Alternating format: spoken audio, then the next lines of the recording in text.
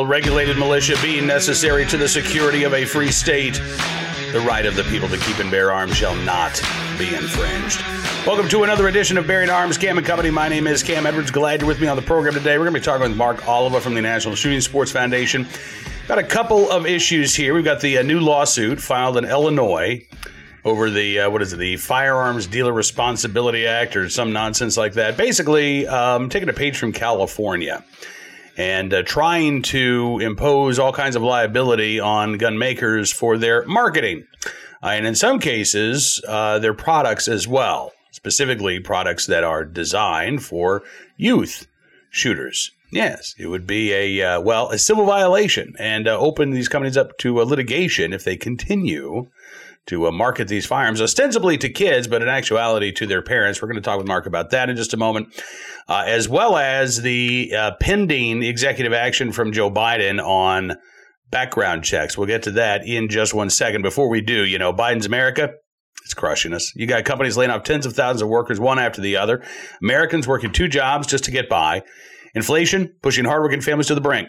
Just look at the price of lunch meat next time you go to the grocery store. And a digital dollar could be coming down the pipeline to completely destroy our way of life.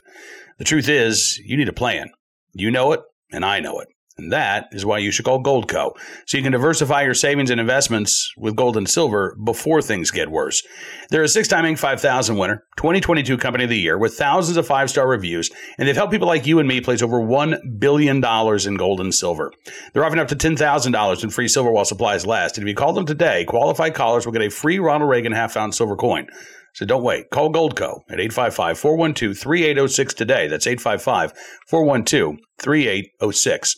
And now let's kick off our conversation with Mark Oliva from the National Shooting Sports Foundation. A lot to discuss. Let's get right to it. Take a look and a listen. Hey, Mark, thanks so much for coming on the program, sir. Good talking with you today. It's great to be back, Cam. I appreciate it. Absolutely. So let's start by talking about the lawsuit that NSSF filed on Monday against this new Illinois law. It seems to me like this law is very, very similar, if not almost identical to the California law that's already under challenge. Again, going after the marketing of firearms, particularly supposedly marketing to minors, right? And marketing to violent criminals or lawbreakers. First of all, Mark, I got to tell you, man, I've been covering Second Amendment news and information for damn near 20 years now. I have yet to see an ad that I felt was marketing to minors. Hey, 14-year-old, go out and illegally buy a gun. Hey, armed robber, go out and buy this gun. So first of all, where the hell is the state of Illinois coming from on this? Yeah, so the state of Illinois, much like California, when they passed their own constitutional law, is targeting any advertising, particularly highlighting the JR-15. What they're failing to take into account is that nobody under the age of 18 can purchase a firearm at retail. It's just simply, it cannot happen. You have to pass you have to fill out that form 4473, and pass the FBI National Criminal Background Check System, which also indicates that you're going to verify that you're over the age of 18, which the retailer is also checking your ID when you do that. So they're failing to take this into account. But what they're also doing is they're trying to squelch the First Amendment rights of firearm manufacturers and retailers. If they can eliminate the discussion of safe and responsible firearm ownership to the next generation, well, then they can diminish the desire for that ownership and people exercise that right. So they're trying to play the long game by eliminating the Second Amendment, by curtailing and eliminating the First Amendment. And it's important to remember that commercial speech is still protected by the First Amendment. It is a right for these companies to be able to advertise a constitutionally protected product. And this does go beyond, because I know that you NSSF raised a number of claims in the lawsuit. I think there are 5 different accounts: First Amendment, Second Amendment, due process protections. But because this does go beyond just trying to curtail our speech, that's bad enough. But they're also going after products, right? I've talked about this before. I taught my kids to shoot on a little single shot cricket rifle. Cut down. And this is no grown adult is going to choose that as their rifle for them. But there are a lot of parents out there who think, this is a really good rifle to teach my kids gun safety. Products like that. And as you mentioned, the JR-15, it would be, what would be the punishment for simply having a product like that available for sale? Yeah, well, it's to be seen. But again, that's why we're challenging this law. But And then you're exactly right. What they're trying to do is eliminate the ability for you to purchase a firearm that you want to be able to teach your children or teach people that are close to you safe and responsible firearm ownership. Having a child shoot the same size shotgun that fits me is not going to work well for that child, and be able to teach them safe and responsible handling of firearms, teach them how to be an ethical hunter.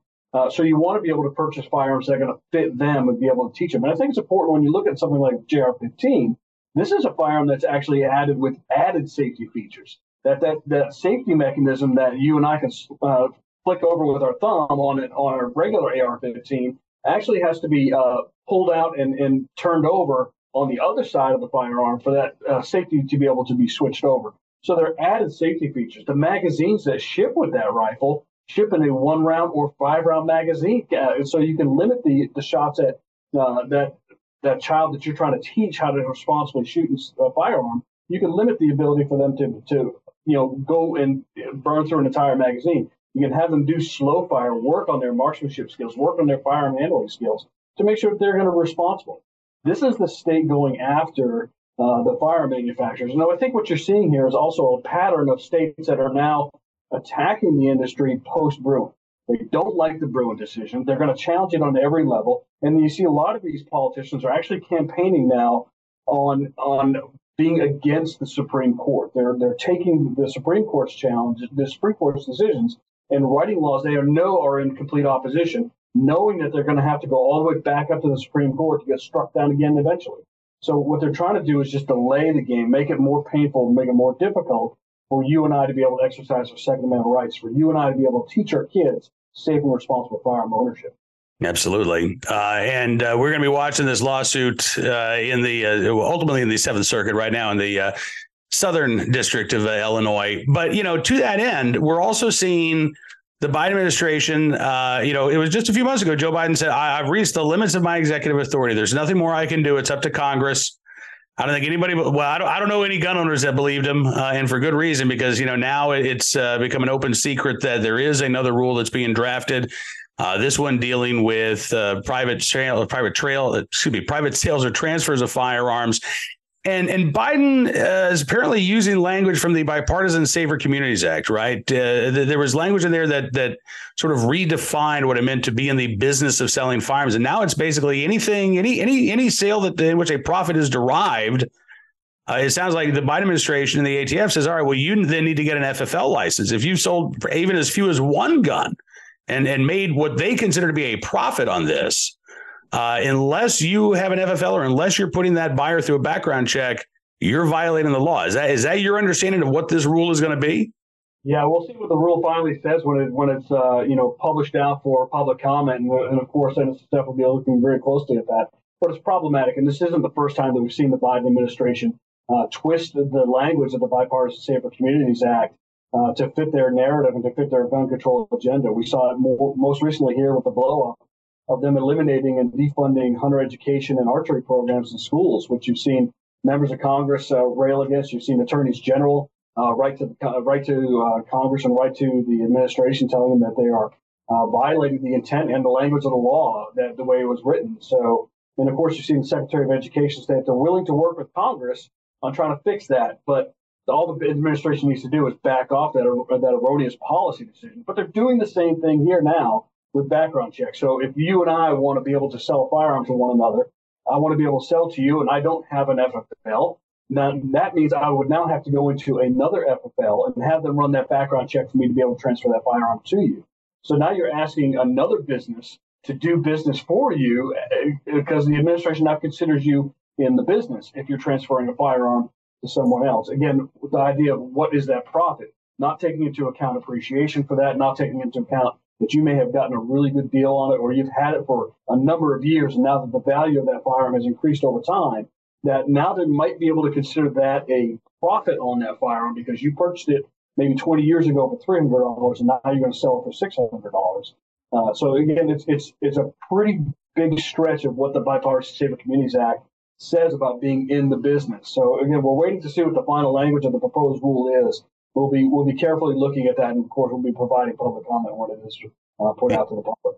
Yeah, obviously, you have to wonder about the enforceability of something like this, right?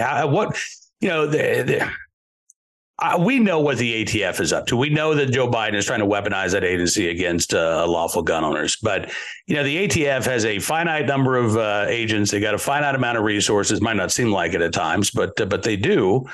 And I guess this isn't a question for you. I guess this is a question for the Biden administration, maybe Steve Dettelbach. But why would this be a good, a use of resources to try to go after, lawful gun owners who may be selling a firearm or two to their friend or neighbor, it seems like they've got the tools, right? Didn't the Bipartisan Safer Communities Act also make gun trafficking a federal crime? Seems to me like they've got all the tools in the toolbox that they need to go after actual gun traffickers.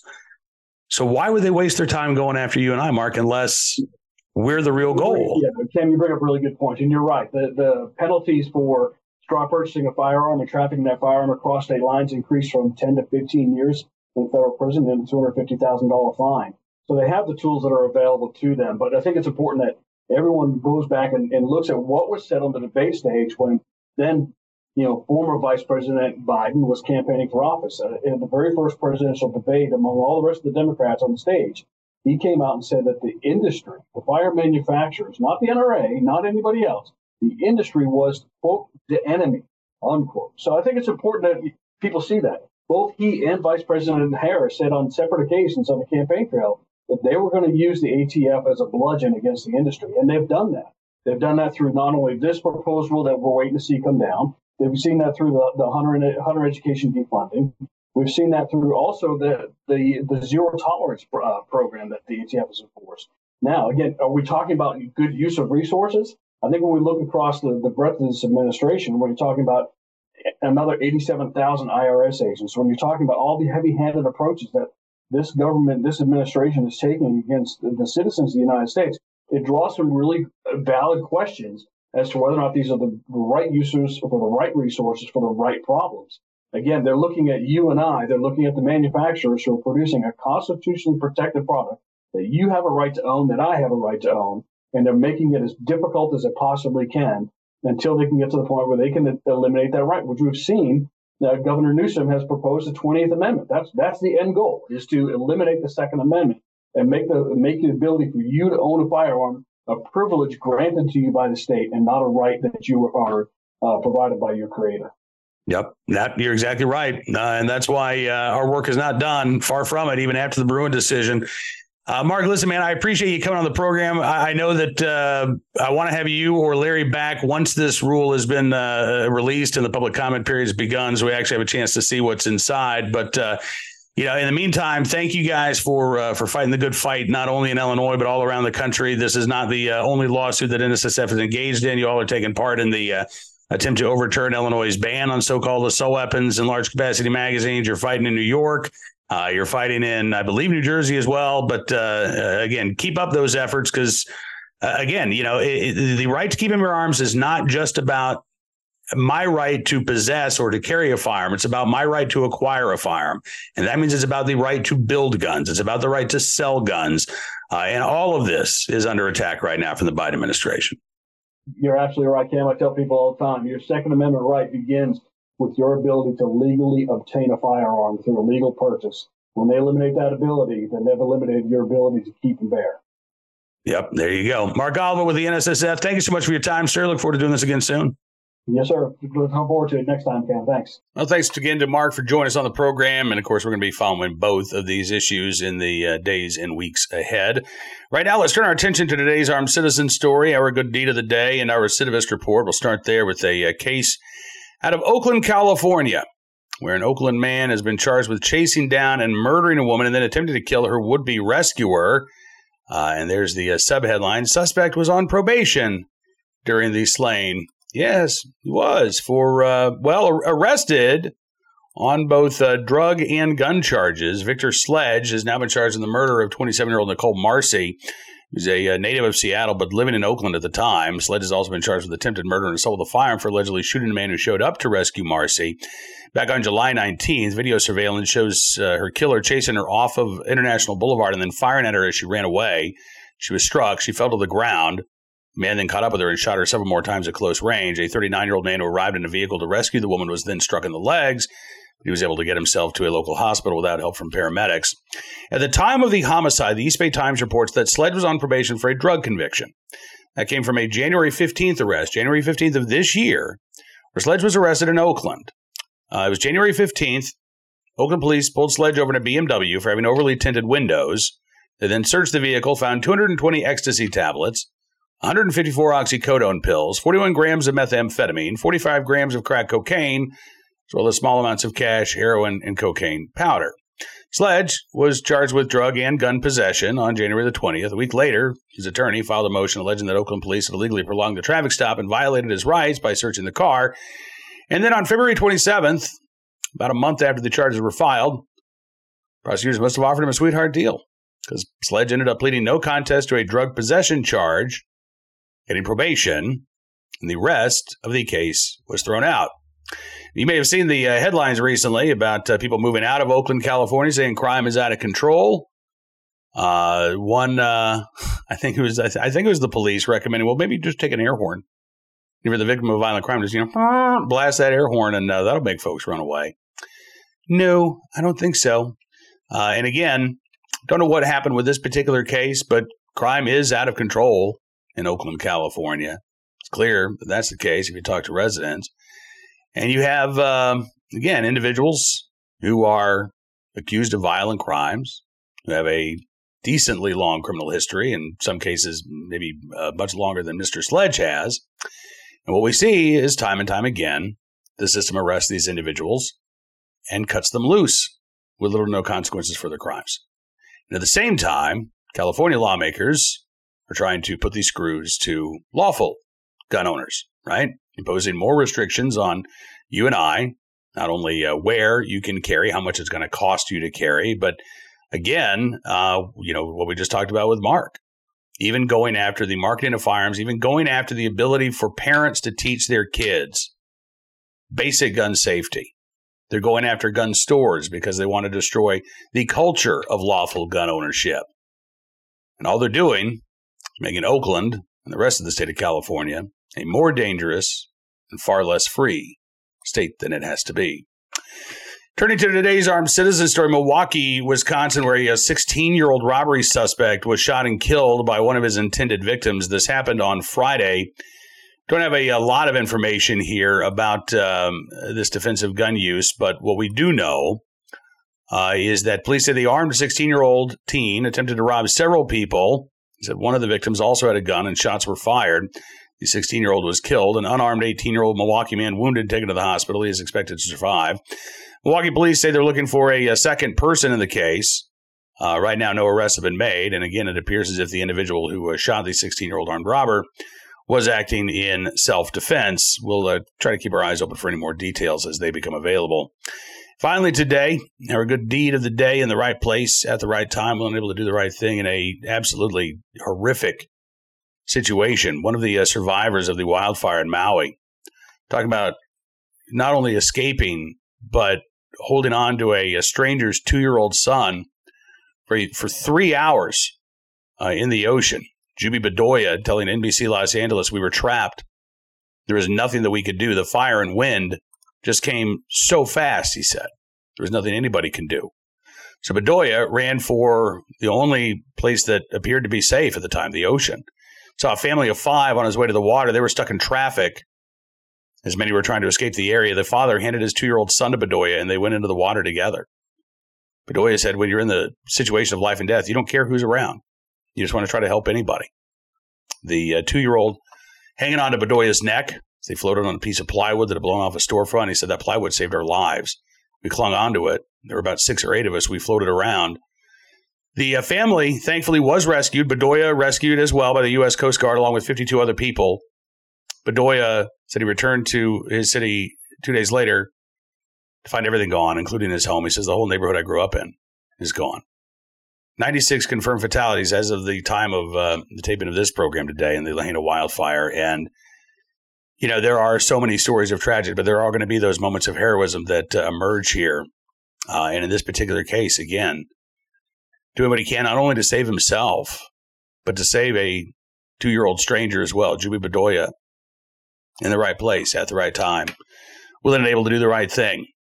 And I hope that the community rallies around Bedoya and the other folks there who, again, have lost so much in these wildfires. That is going to do it for this edition of Bearing Arms Cam & Company. I want to thank you for being a part of the program as always. I'm looking forward to being back with you again tomorrow, Wednesday, Hump Day Wednesday. Don't forget, we also have our VIP Gold live chat with Hot Air's Ed Morrissey every Wednesday at 1:30. You can be a part of it. All you got to do, become a VIP Gold member. Just go to bearingarms.com/subscribe. Use the promo code GUNRIGHTS, and you can get a significant savings on either your VIP or VIP Gold membership. As our way of saying thanks for showing your support, we're going to give you exclusive content you won't find anywhere else. News stories and analysis that matter, just like your support. So thank you again. And hopefully I'll get to see you in tomorrow's live chat. Until then, be well, be safe, and be free.